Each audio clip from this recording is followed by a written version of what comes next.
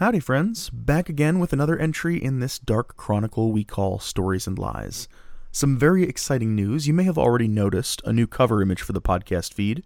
We did a little redesign of our logo and branding for the show so that we could have a more story-neutral image. Many thanks go out to the fine folks on Discord for helping us refine the design. We've also released our new website into the wild. Check it out at storiesandliespodcast.com. The new site has a ton of fun stuff, including episodes broken out by story, written short stories and their accompanying audio narrations, biographies for our agents, handouts for the different scenarios, and a one-stop shop to get in touch with us. I am very happy with how the site turned out, and we hope you like it too. That's not the end of all the fun stuff going on, though. From the Dust, a side story scenario run by Matt and starring Tom, myself, and Chris from the Chaos Engine podcast will begin airing on our Patreon starting Christmas Day. Don't miss out on that craziness. Also, we have some really fun plans on ways to make the podcast more accessible, which are in the works. I can't say much more yet, but I've been very happy with the results so far on those fronts. Okay. I know what you really came for. Here it is, Static Episode 11. Backroads and Backdoors. The two are no longer. They should mostly clean, but they're coming after me. I don't know who they are. But you gotta take this along. Implications. I'm sorry, Jacob. I don't mean to interrupt, but I wanted to ask a couple of questions. Well, you're the doc, so go ahead, ask away. The final protocol was that if anyone on your team broke any of the other protocols, they were to be eliminated. Is that correct? Something like that, yes. And you made a point of reminding Willow about this rule. That I did. Why? It's hard to say. I think it had to do with Dorothy telling me about this girl who translated the play from French into English, and then asking me about translations. Now, back in the 1950s, we had this fellow in the U.S. government who translated that very same play from French into English. A fellow by the name of Emmett Mosby. A couple months go by, and nothing happens. Then suddenly, he decides to go on vacation. Spring vacation in October. And then the last thing he says to anybody is, the continent first, and then to court.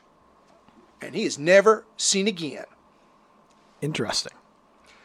Now I could tell that Dorothy was on the fence about what needed to be done. So I got Willow on the phone, and I thought, I'd give Dorothy a push by reminding Willow about the most important rule. We do not break the rules. And you didn't know how Willow would interpret that instruction? I probably should have known. What's more important to you, Jacob? The mission or your agents? The mission. If I'm being frank with you, Doctor, I know I am supposed to give you this song and dance about how I look after my people and how I do my best to ensure their safety. But my duty is to the greater good. Save as many lives as possible. Not necessarily the lives of my people. I don't think that's true. Is that right? The story you're telling me, Jacob, is the story you think I want to hear. Or perhaps it's the story you want to tell. That distinction doesn't matter so much to me. What matters is figuring out your reasons. I ain't got no reasons. I'm telling you this story the way I remember it. You are the author of your own narrative, Jacob. You chose the players. You placed them on the stage. You prepared their lines. You prepared the sets. You provided the cues and the blocking. You fill in an entire theater of the mind and present it to me and the vast audience who is listening as this story. What is the story, Jacob? And what does the story tell us about you? They tell me all your stories, all the little worries you cry. They tell me what the world needs, what to say, who to please, where my loyalties should lie. They tell me what you're building, far too many stories high. The stories high.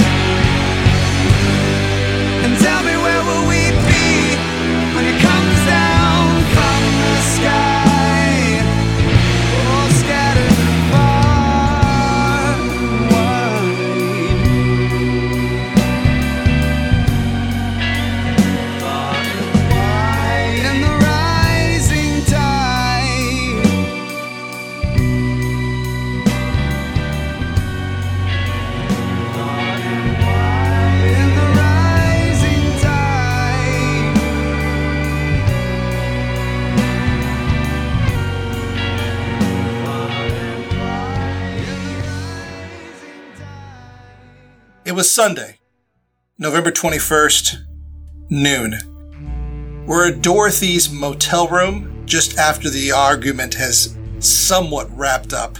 Now, Fred, you've stepped away from the argument. You've stepped out into Dorothy's room. For just a moment, you're by yourself in the room as the other two are silently letting tempers subside.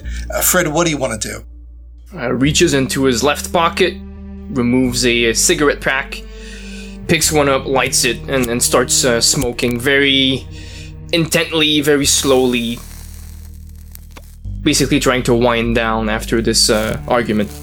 Yeah. So as you smoke, Fred, you notice there is like a small little plastic lacquered sign sitting there on the TV stand next to the TV, which says, no smoking, and a little, cigarette with a circle line through it. Right. He kind of stares at it for a second, takes a nice drag, continues smoking. So cutting to Dorothy and Willow, the two of you are uncomfortably close in that motel bathroom.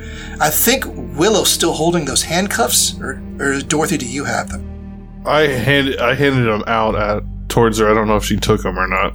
Yeah, I think she would have maybe taken them, but she didn't put them on. At this point, she's definitely quiet.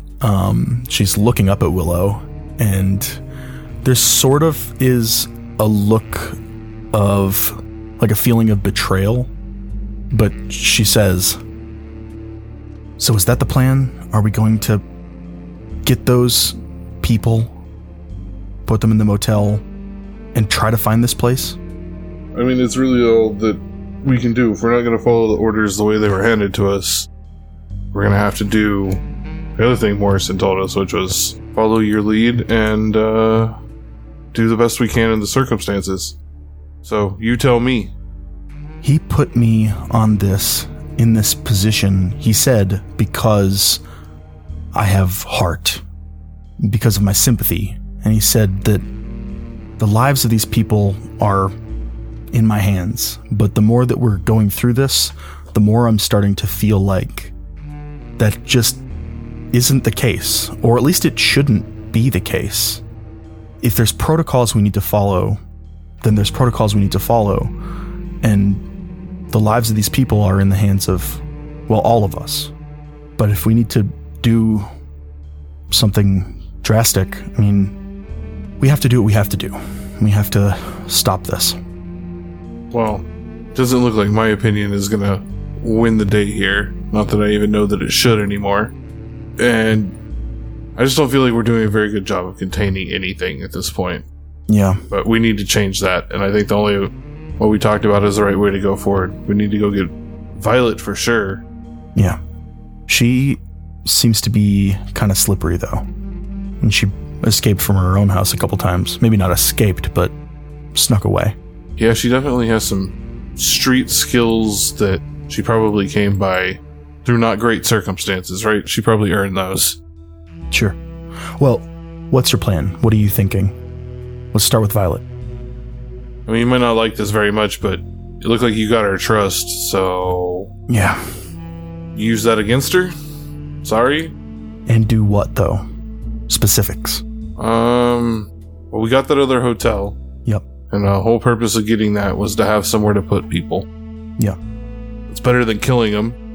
I agree. So, if we're not going to kill her, we should put her in the hotel for now until we figure out what our long-term plan here is. Okay. I kind of feel like she came... I'm looking at it as a disease still, or an infection, right? Yeah. It kind of feels like she came through the other side, like she survived the disease. I don't know if that's possible, because it's still not really been explained to me what it is, and probably isn't ever going to be explained to me what it is. Right. But with the disease metaphor, I don't feel like Violet is an active contagion, right? I agree. But we don't know for sure. And it could be some kind of a latent hibernation stage, if you will, if we're using this disease metaphor. Yeah, and according to our orders, we should be killing her, so right. We're taking a reduced measure by just containing her. Quarantining her, if you will. Well, let's assume... Okay, we've got that plan, but let's assume we do kill her. What's the plan then? Where? How? Body? we're in New Orleans. I say we do what the locals do. There's a lot of gators out there in them swamps. Okay. They make everything disappear. But what about before that? Got guns. If somebody's got to take her out, I got you. You don't need to worry about that on your conscience. It will affect you so much more than me. I'm less worried about that, and I'm more concerned with the amount of noise and attention that doing that would bring. Well, it's definitely not something we want to do in her suburban neighborhood, that's for sure. Right. I don't know, it really depends on how hard it is to grab her. We had a pretty good chance earlier that we did not capitalize on. I really don't know. I don't know people well enough to know what she's going to do. It did seem to my novice understanding that she was pretty okay with you, so I feel like you have a chance of convincing her just to come along easily. That would be the preferred way to go about it, I would think. Yeah. Because if you can get her out of her house, fuck. Just don't offer her free candy. Our van looks bad enough as it is. And at this point, I think Dorothy is kind of wanting to leave the bathroom, but Willow is standing in the doorway, and she's huge. And I think Dorothy's, like, not sure how to navigate that situation. I'm totally oblivious to that, because I'm just trying to solve the new problem, right? Yep. You're asking me questions. And Dorothy says, can we maybe go back out there? I need some water. Willow would just, like, move to the side, not even really realizing that she was keeping you in there. So obviously you're not getting handcuffed at this point, right? Okay. Yeah, Fred, you see them come out, and you probably actually heard this entire conversation. It's just a hotel room. So then it's really been secret. But yeah, so here they are, Fred. They come out in the room with you. You're smoking. That scene's yours. Want to smoke? Please. Yeah. Yeah, he removes a cigarette, hands it to you. Sure. She lights it up, but she also grabs a bottle of water and maybe sits down on the bed. And she says, okay, so we've got Violet covered. What about Acadia? I actually have an idea on that front. If this is a disease, time is of the essence, right? Usually, yeah. Okay. What I would suggest is that we split. Dorothy, I don't think you need to, unless you really want to, I don't think you need to be here for taking care of Acadia and possibly Violet. Okay. You're sure to me that you think that restraining or killing Violet is the right move?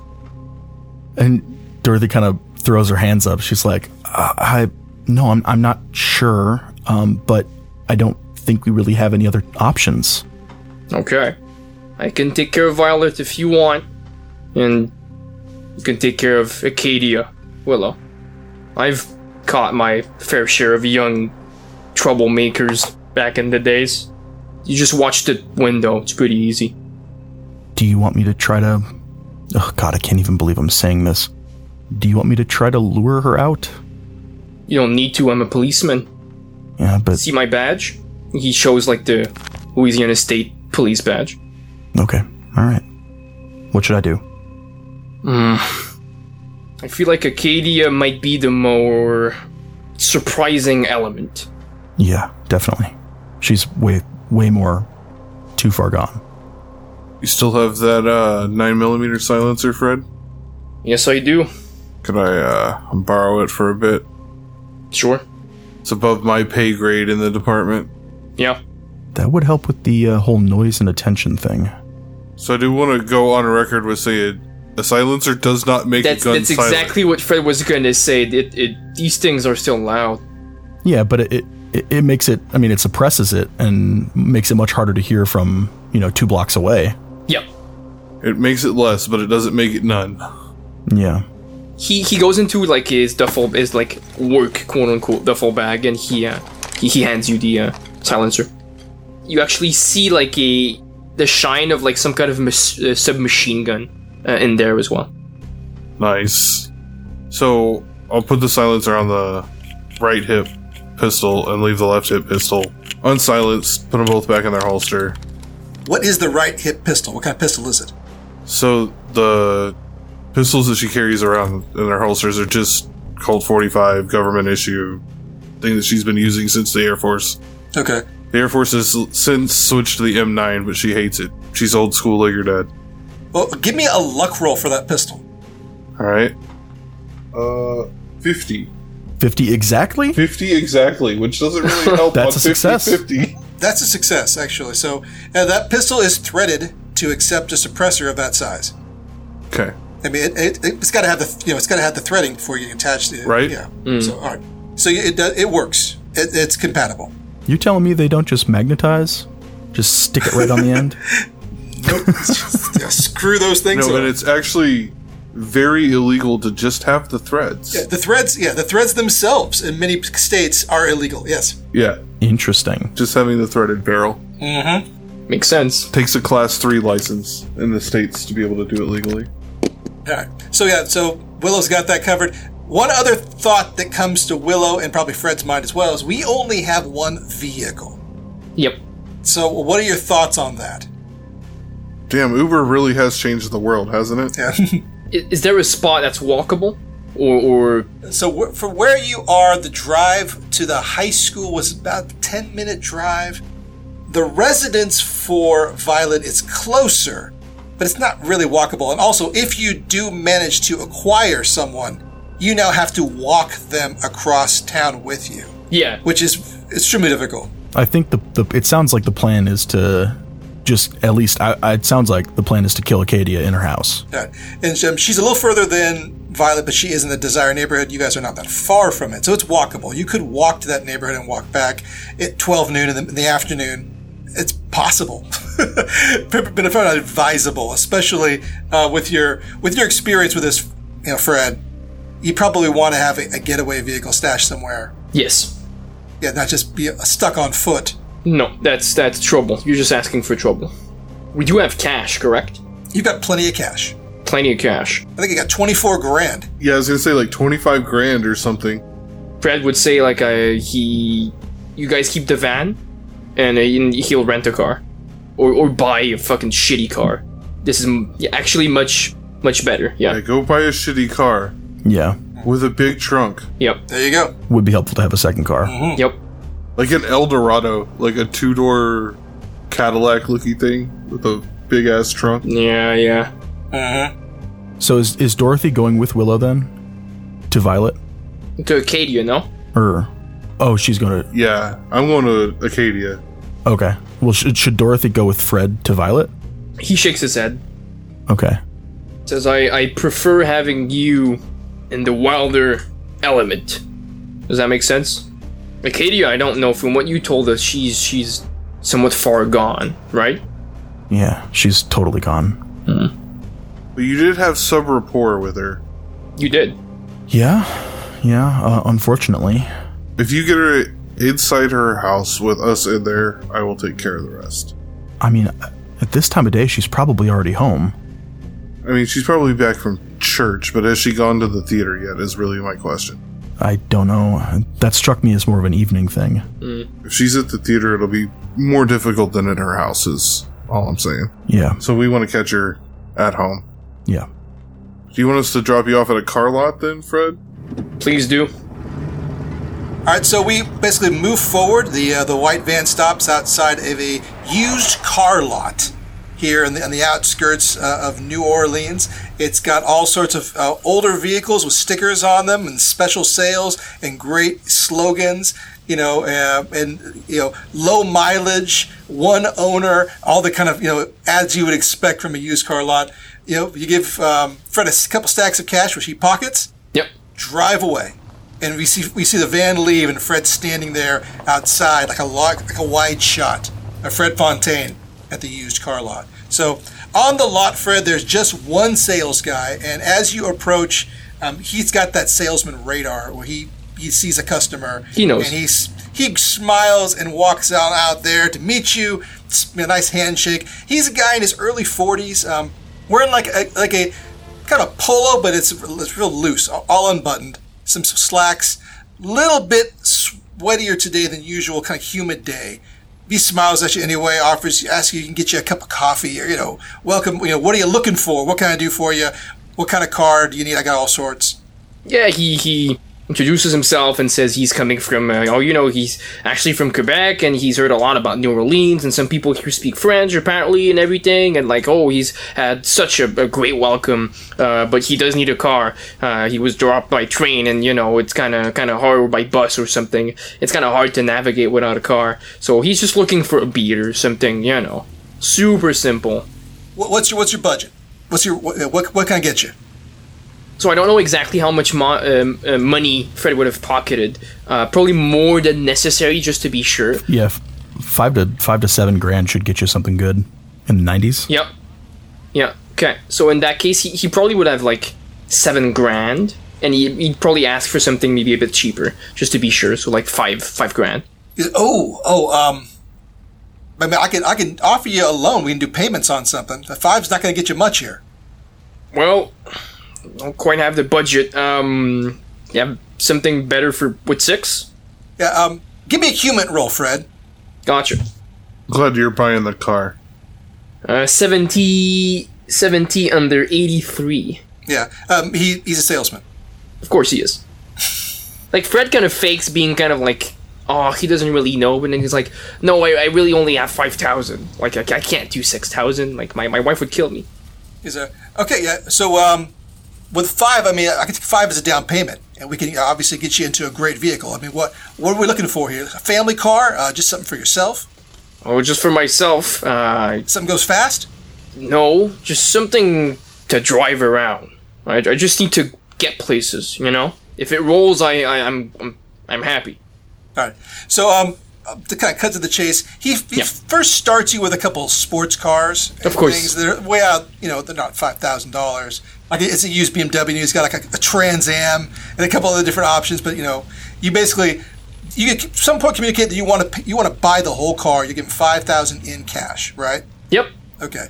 So that does change the story. When you're like, I'll give you $5,000 in cash right now, he kind of cuts to the chase. All right. All right, well, that's great. I can do that. I can work with you. That's, here's what I've got. So he shows you a bunch of different models. Yep. Right at 5,000. He starts right there. Mm-hmm. And so what you can get is, you got a plethora of options here. Maybe cars that are 6 to 8 years old. Yep. Yeah, some GMCs, some Chevys. But it's mostly stuff made in the 80s, mid 80s. So we got the wider bodies, large trunks, which appeals to you. Yes. You got 4 doors or 2 doors. You got large back seats. You got a lot of cargo space and a lot of passenger space, which probably appeals to Fred as well, based on what he's looking for. So you find yourself a nice navy-colored, GMC kind of long sedan, but it's more of a boat kind of sedan. You know what I mean? Like the longer model with a big trunk and the big hood, and he gives you the whole spiel. And about it's only had 2 owners. Only 80,000 miles, great car, blah, blah, blah, whatever. Oh, so yeah. To fast forward all this sales stuff, Fantastic. Yeah. You got a deal. You pay the guy, you do the paperwork, and he talks you through all the stuff, gives you the keys, shakes your hand, and within about 45 minutes, Fred is off the lot. So we're going to move to the other two as Fred leaves the lot. So in their white panel van, unmarked, Willow and Dorothy, you're in the front passenger seat, right? Yep. Okay. You drive by the Dubois household, which you've been to before. And as you look outside of it, you don't see any indication that anybody's there. The car is missing and the lights are off. Okay. And you were just there the other night, right?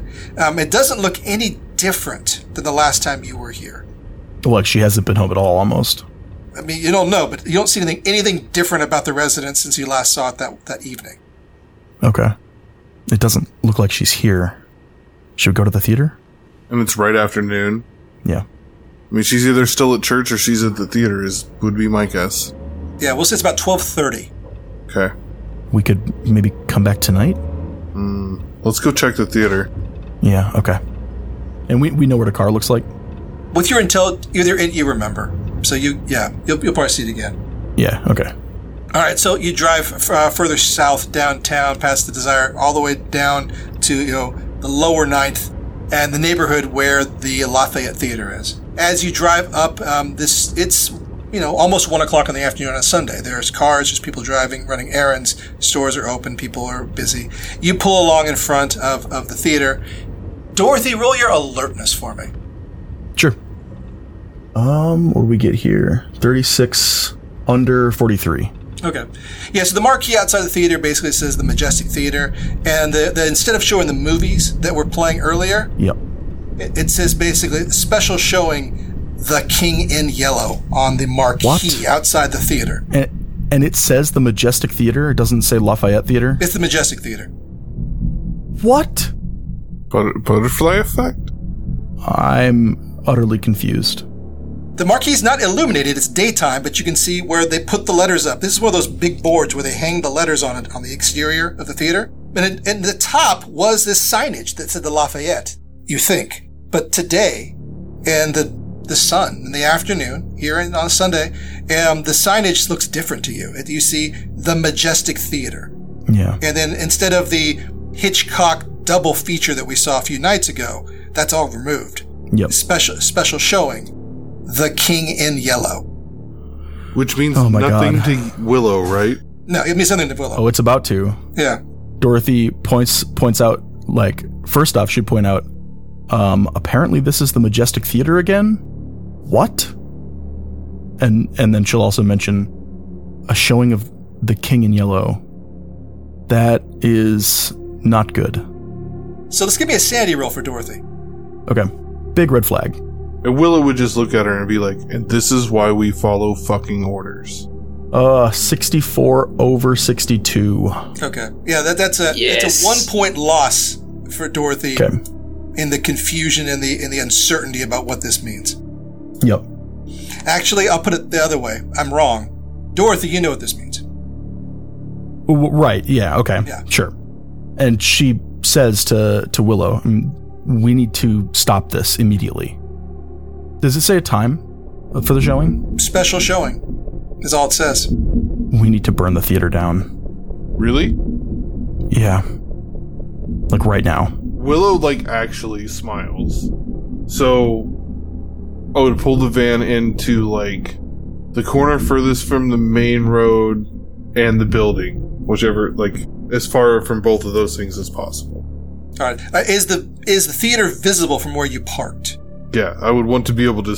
Okay. At this point, I can't let it out of my sight now. Yeah. Yeah. Dorothy has told me to destroy it. Yeah, so from this view, you see the theater. It doesn't appear to be... The doors are closed. No cars. And the box office window is down. The slides are down. There's no cars out front. There's no people out front. It's almost noon, and typical theater chimes. There might be a matinee, but generally these are evening performances, at least in your experience. But who knows? But at least you don't see anyone entering or leaving the theater. All right. Should we go in and check it out? So we're still at the van. I would be like, all right, it's time to learn how to use a high-powered weapon, Dorothy, because I only have so many hands. Dorothy pulls out a pistol. Willow chuckles and gets out of the van and goes around to the back. Says, come here. Okay. So, Willow, you open up the back doors of the van, right? Yep. All right. And I'm going for the grenade launchers. So, are they I'm assuming it's this is the 90s. What did Morrison give us? The breach guy? No, he didn't. He just gave you the grenades. Just nades? It's just the grenades. And these are smoke grenades. That's what they are. Right. Yeah. But no launcher. Why did we have gas masks? I thought we had CS gas grenades or something. Probably for the smoke grenades. Yeah. They're not they're not CS. They're not tear gas either. They're just smoke. They are smoke. Yeah, they're smoke grenades. So we could go in with smoke and the gas masks and be able to navigate through and clear it out. Okay.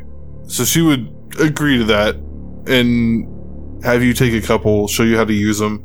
Because smokes are oh my god. Smokes literally smolder, right? So you basically start a fire and then throw the grenade and it just smolders, and that's what creates all the smoke. Let's take a step back for a second. What are you thinking, Wes?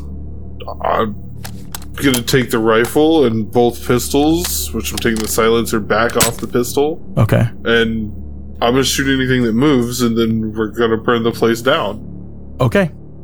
Let's give it a shot. All right, let's cut back to Fred for a moment. So, what we have is Fred Fontaine in his brand new used boat, probably the Chevy variety. nice dark navy blue paint job, in decent condition. The tires have been, recently cleaned and replaced. The interior's been vacuumed and washed. It's got that new car smell, even though it's not a new car. It's got a big bench front seat and a bench in the back as well, and a really big trunk. And Fred, you got the maps of the city on the seat next to you. Yep. As you drive, and you've navigated your way back. And tell me where you're going. He's going right away to where Violet lives. All right. And where do you want to park? Right in front. Mm-hmm. Now, in front of these, there's that front house, and then there's kind of apartments behind them, and there's a small parking area where the residents all park their cars. There is a little bit of room there. Do you want to park right there? Like right in front of the apartments, Yes. Okay. So you pull on into this little parking area. There's 3 other cars there. You're blocking them with your vehicle. You stop the car. Take the keys or leave them in? He takes the keys. Okay. Take the keys out. Car door opens. Fred exits. Describe Fred to me. He's wearing sunglasses, ball cap. What do we got? Yep, sunglasses. He's wearing the same hat or cap that he's been wearing since the start of this. Basically nondescript clothes. Really dressed as a civilian, not like the typical black pants and suspenders, the Fed look. He's sweating, so he kind of like wipes the sweat off his brow. He closes the door, locks it, and he goes right for the door of where Violet lives, and he knocks at the door. All right.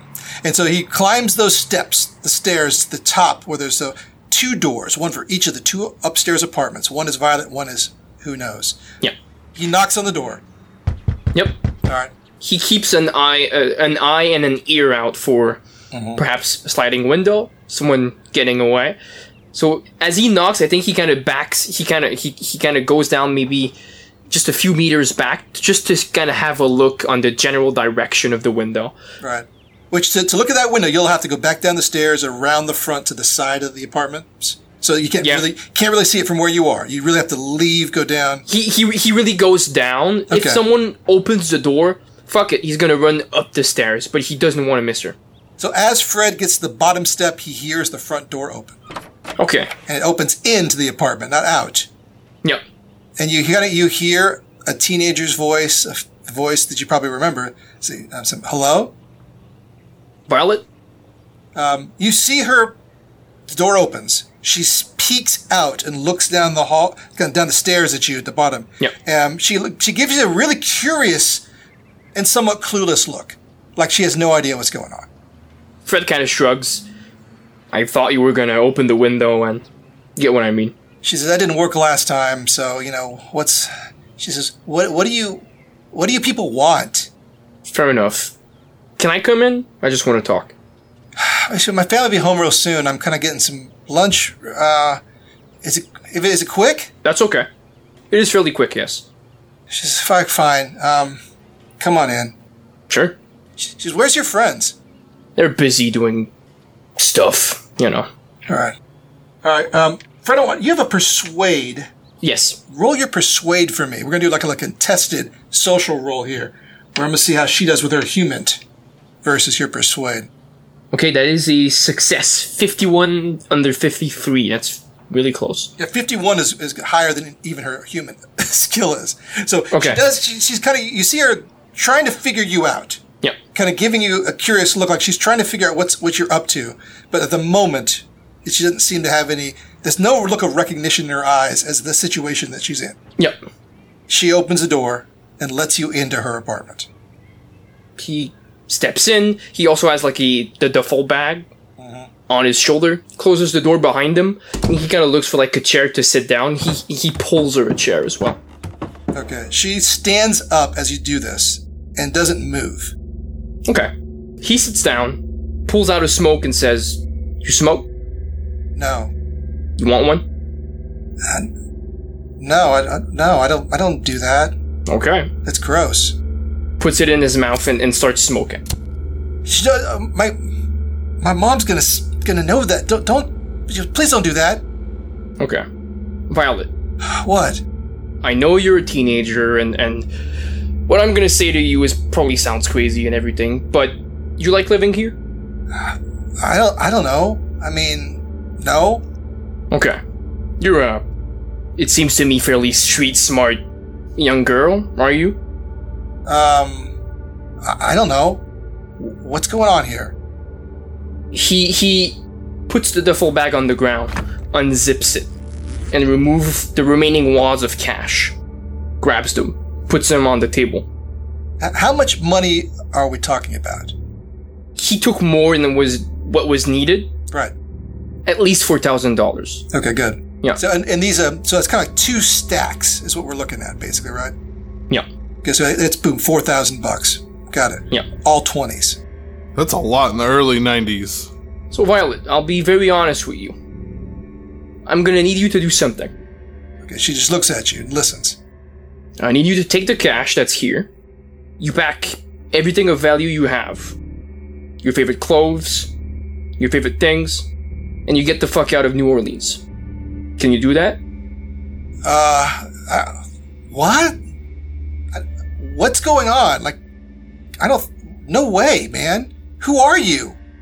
That doesn't matter. Violet, your life is in danger. That stuff you dabbled with, I'm not gonna be specific, it could cost you your life. Alright, I'm gonna check something for her. Bad Fred. There's something in her face that tells you, with your high human, Fred, Yep. that she's made a connection. That something in her clicks, and you see it in her eyes. That it's something, and she doesn't respond to you verbally, but she just nods her head slowly, and there's a look on her face like she understands what the fuck you're talking about. If you're to get out of here and live, I want you to promise a couple of things. What? Whatever you dabbled with, you never speak of it again, you never share it again. In fact, you never did anything with it at all. You understand? Not really. It never happened. The sign or the stuff you worked with the other kids, the whole play, that whole thing, you never did any of it. You don't talk of it ever again. You don't share anything about it at all. Bar none. It never existed. You understand? Yeah. Yeah, I get it. Okay. Now for your parents and all that stuff, you're a smart girl. I think you'll be able to take care of yourself. But you're gonna need to lay low for some time. Okay, like for how long? A month? Like what do I tell my mom? Nothing. Like she's gonna think I ran away again. Then you run away again? I told her I wouldn't. You'll be back at one point, but this is important. She just starts nodding a little bit. She says, look, mister, I guess I don't need to know what your name is, but, you don't. Like, my mom's gonna be home soon. I don't have a lot of time here. Can I go? I can help you pack. No, so, really, I don't need any help. I mean, like, she looks at the money. She says, you did enough, okay? I know what to do. I have a car. You want to be somewhere fast? She looks at you and then she nods a couple times. Okay. You pack your stuff. When you're ready to leave, I'm in the ugly-ass navy blue car up the front. Okay. She nods.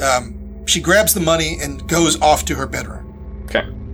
What do you do, Fred? He waits in the living room. All right. So it takes maybe 2 to 3 minutes. She's fast. And you see her come out with a backpack and then like a duffel bag as well. Both duffel in one hand, the backpack in the other, wearing the same clothes that she was wearing. You know, she doesn't change her clothes at all or nothing. She goes, stops next to you, takes a look at you. You have her. She pauses for a little bit, like that, almost like she's frozen. You sense some fear in her that didn't come out earlier, like a look of fear. And she doesn't really do anything. She doesn't go forward. She doesn't go backward. She seems to freeze here in the living room. Violet, if I was to kill you, you would have never known I was there. Listen, you could, like, take me somewhere and, like, I would just disappear, right? Yeah? Like the bad kind. I'm trying to help you not to disappear.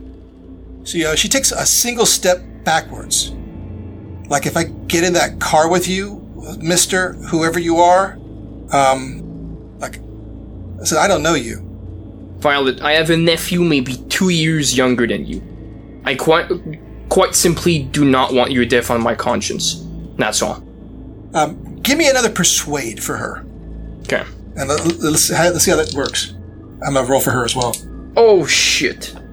98. Not a fumble, but right. It's a failure.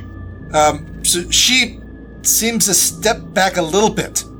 She's like, look, listen, I don't need your help. I don't need a ride.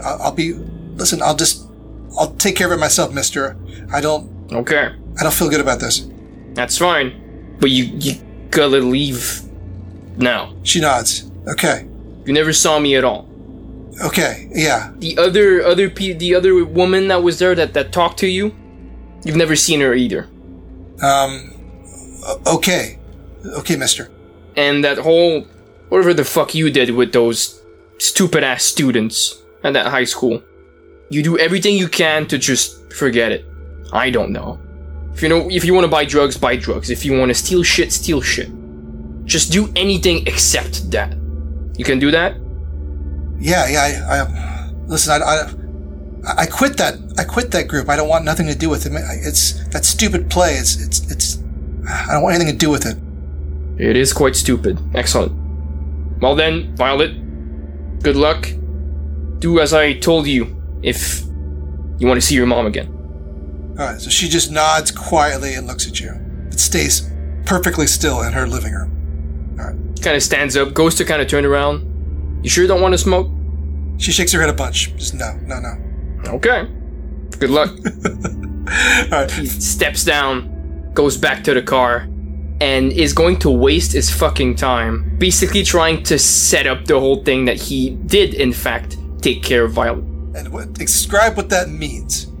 Well, I'm not quite sure. He's got a 50% criminology, so he's gonna lie to anyone necessary that Violet has been killed, has been taken care of.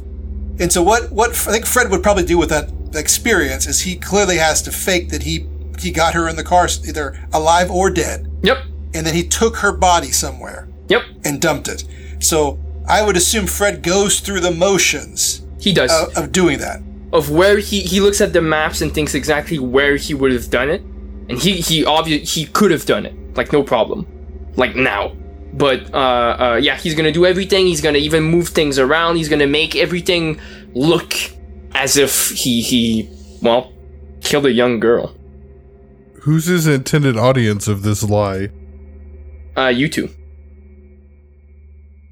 So Fred will begin the process of setting that up and having the remnants of what it would look like if he had done that. So Fred, you could probably have get some plastic bags, some stuff. You do with the trunk. You put things in there. You begin the process. I don't know what tools Fred brought with him, but he's probably going to have to go back to the hotel and get a shovel and get some other tools as well. Yep. So he will begin the process of as if he had to dispose a body. Yep. And then we cut back to Willow and Dorothy in the back of that white panel van. I'm sorry, guys. No, don't be sorry. This is why we have protocols. All right, so Dorothy, you've got your gear. Willow, of course, has her gear. Van doors close. Without there being offensive grenades, the plan has to change a little bit. There's 2 gas cans, I think, right? Yeah. I would tell Dorothy she needs to go fill those up. I'm going to stay here and watch. So you did fill them up previously. They are full. Oh, they're full. Oh, that's right, yeah. Dope. Each of the 2-gallon cans. So you have 2-gallon cans of gasoline, which you filled up on your way over here. Like, how big is the theater? It's just the one stage? It's pretty sizable. I mean, you've got that kind of open air courtyard on the front, and then you've got a lobby, and then you've got the actual house where all the audience is, and you have the stage, and whatever is behind it, who knows? And upstairs. And there's an upstairs offices, and it's a large, tall structure. The box office. So a fire would start burning some of it down, obviously, but how much is a good question. You can see like the light bulb go off in Willow's head. She says, "Grab the cans, let's go." What? Willow's loaded, right? So she's got the rifle, both pistols.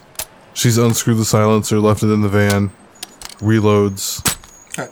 And for Willow, it's 1:00 in the afternoon on a Sunday, and she's going to be walking around this area of town with that rifle on her back, carrying 2 gas cans. I'm concerned about this. Well, Dorothy's carrying the gas cans. Right, but I'm concerned about the idea of like open carrying weapons on the street in the middle of the day. It is very conspicuous what you're doing. Yeah. The whole thing is very conspicuous. Would it be less conspicuous to pull the van around behind? Like, to the service area of the theater? Yeah, it probably would be. We could do that first. Like, at this point, we've been here for 10 or 15 minutes, and there's been no traffic, Tom. Like, we haven't seen any. You've seen cars are driving on the main streets. No, but in and out. Interacting with the theater at all? You haven't seen people coming in and out the front doors. You're looking at the front doors of the theater. Right. You haven't seen any activity at the front. We've just seen ghouls walking in and out. That's it. Okay. And specters. Yeah, that makes sense. Well, I think... So Willow hasn't seen anything. Just Dorothy. I think we should kind of scope it out a little bit first, like to make sure people are actually in there. No? Okay. Why? I don't trust Tom. Okay. We're going in so my plan is to go in and set the curtain and the projector room on fire. Yeah, okay. I think those 2 things are big enough hot spots to get it done. Because your directive was this show can't go on. Yes. So we're going to stop that from happening. Yep. People being there or not is irrelevant at this point. Okay. If there's people, we take care of the people. If there's not people, we take care of the theater so the play can't go on. Okay. Let's do it. All right, what's your entry point? So let's back up. You bring the van around the back of the theater, right? Is there like a loading dock? So what you'll see is behind the theater, there's an alley. Okay. And as you drive along the alley, there is along the back a large set of double doors, and there's kind of a ramp that extends a little bit out into the alleyway and then goes down the side in a 90-degree angle from the building where they can roll up, heavy objects to access the theater proper. So you see it, and these are like loading door sized doors on the back of the theater that you see. There's also a small entrance as well. So there's a regular entrance at street level, then there's this loading dock kind of structure also on the back of the theater. I think we go for the smaller entrance because I assume they're both going to be locked. But And I vote gas masks, if for no other reason than obscuring our faces. Well, maybe that doesn't matter because it's a small goth woman and a giant. Yeah, I was going to say, Willow learned a long time ago that it's really hard to disguise herself. Yeah, that makes sense. Okay. She's hard to miss. But she could basically be a nondescript giant person in a gas mask. Yeah, I don't think so. Like, the giving up all the tactical ability to see and just knowing that people are... Trench coats? Trench coat would help. Okay. Just trenches then, which hides the rifle too. Mm-hmm. Yeah, you can conceal probably the rifle. Maybe it's upside down in a sling on the back. Maybe it still sticks up over the collar. The butt would be poking up; you'd still be visible. The shotguns are easier to conceal with that trench coat than the rifle would be.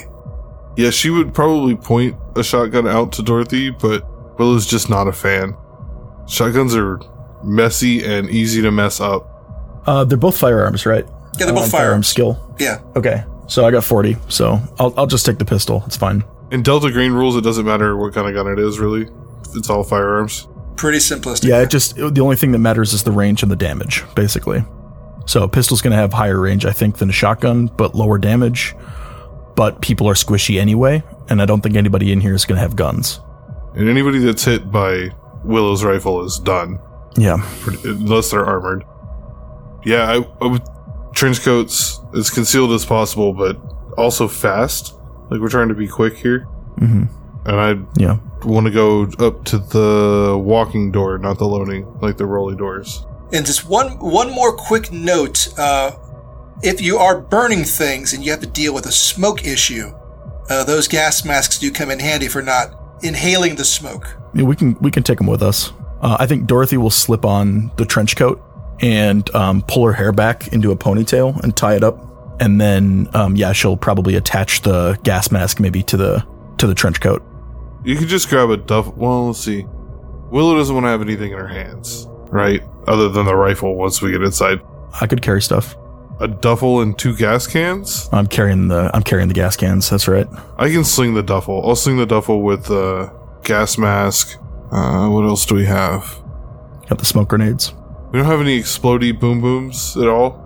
Yeah, nothing that's going to explode. No. Okay. Willow definitely mutter about bringing some plastic explosive next time. She'll also need some training in how to use those. Tell Morrison. Yeah, but that's another conversation for another time. So, Willow, are you going in that back door? What's your entry? Describe your entry to me. The walking door, so the smaller door that's like street level. Mm-hmm. Yeah, go up to it and try it, assuming that it's locked, and be prepared to kick it off its hinges. Yeah. So checking it, it is locked. It opens outward, not inward. Yeah. So a kick would be a bad idea. Yeah, very bad for the ankles. But you can see the hinges. Exactly. We could knock the hinge pins out. What do you want? Now we're being conspicuous again, right? But we are in an alley. Oh, yeah. What's across the alley from us? Like, what's... Some other building with basically a brick structure, some old chain link, a couple of dumpsters. Yeah, you don't see anything. But no houses, very it's like a commercial alley, right? Yeah, another part of a commercial, it's a commercial alley. And it's Sunday? Sunday, yes. Could we try the dock doors? You could. I'm just curious if I can get up on there and see if it's latched. Try it.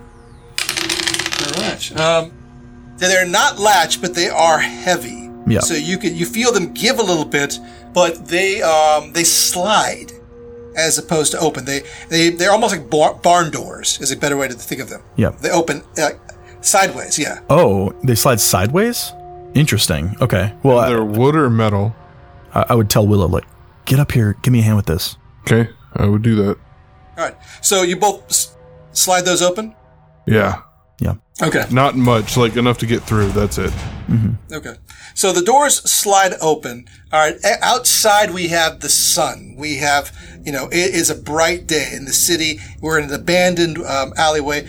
Inside the theater, as you slide them open, is darkness. So you are opening up into a dark space. The sunlight behind you coming in, your shadows being sort of projected in the inside. And what you see is some cement flooring. And you see just beyond the cement, as the sunlight illuminates it, the wood paneling of a stage. And darkness on all 3 sides. We do probably have flashlights in the duffel bag, because I know we had those when we went to the Dubois residence. Do we have flares? I should have written down all the stuff that we got. I don't know. Freaking... What do you want flares for? They start fires nicely, especially on wood floors. Oh, yeah, that's true. I'd probably point one way and go the other way, looking for the lights. Since we can see the stage, I'm assuming we're in like the behind the stage prep area. We do not have flares. Okay. So, let's go look for a light switch. Okay. Where... Do you just want to go into the dark theater and start looking for light switches? Follow the wall. So we're just wall. Straight into the door, go down the left wall first. Got it. And so, Dorothy, are you following Willow or are you going the other direction?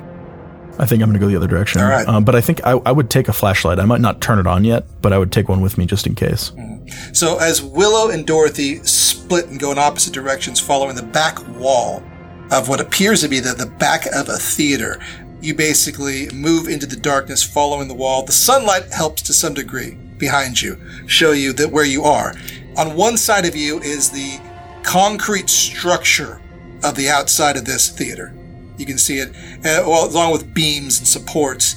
On the other side, you make out with these wooden pallets or structures. I think you guys would know that. Look like set pieces, perhaps, but the back side of set pieces. Okay. It's just wood with wooden flats supported, you have no idea what's on the other side. You're on the behind set pieces is where you are. Yep. So one side of the set piece, the other side is the wall. And as you move further into the darkness, somewhere ahead of you, you can make out the curtains on the wings of the stage. So we're actually like coming into like the back of the stage. Yes. Not like a back hallway. Right. Yep. Okay. I'll cut over to Fred for dramatic purposes. Fred, you've driven out of town. You found some back roads, some back areas. There's lots of these low areas and like channels and canals that are overgrown. And as you look out there, who knows what lurks out beyond the edges of the city. So much of the city is reclaimed from the swamps, and just on the edges of it, there's all these lowlands and swamp areas that are coming back and refilling, backfilling. And it's not long before you're in an area that's overgrown. And you can hear the sound of bugs and mosquitoes and, animals and birds and things. And you're alone on this kind of deserted dead end road that looks out on these channels and gullies and dikes, and it's all set up here on the edge of the city. You're alone, Fred, with your vehicle, with nothing in the trunk of your vehicle, but some empty plastic tarps and bags. What do you want to do, Fred? Again, he'd make sure, like Willow mentioned, it's gator country. He'd go to a spot where probably it looks like there would be gators, something he can point out on a map that he can reference down the line. And for the tarps that he has and everything, he's probably going to get rid of a couple. Probably drop... He wouldn't, like, dump them in where he would have dumped the body, because that would have just been gone as well. He'd probably just kind of keep a couple of the tarps, and others he would have just dumped in trash along the way. And apart from this, he'd probably, with the shovel, he would dip it into like the mud and into the water and kind of make it look like maybe like he pushed a corpse into the water with it.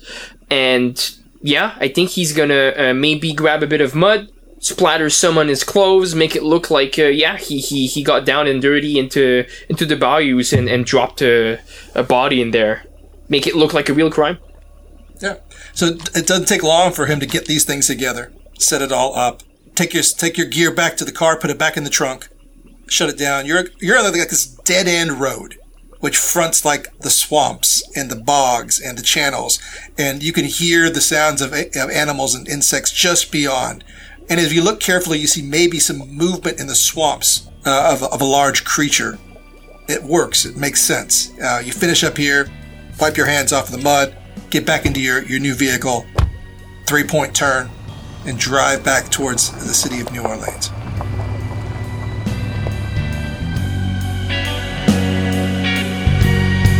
They tell me all your stories, all the little worries you cry. They tell me what the world needs, what to say, who to please, where my loyalties should lie. They tell me what you're building, far too many stories high, the stories high.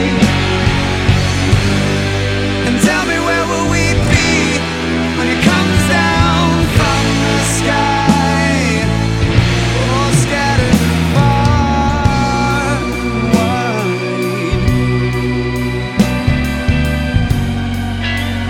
Far and wide. And the rising tide.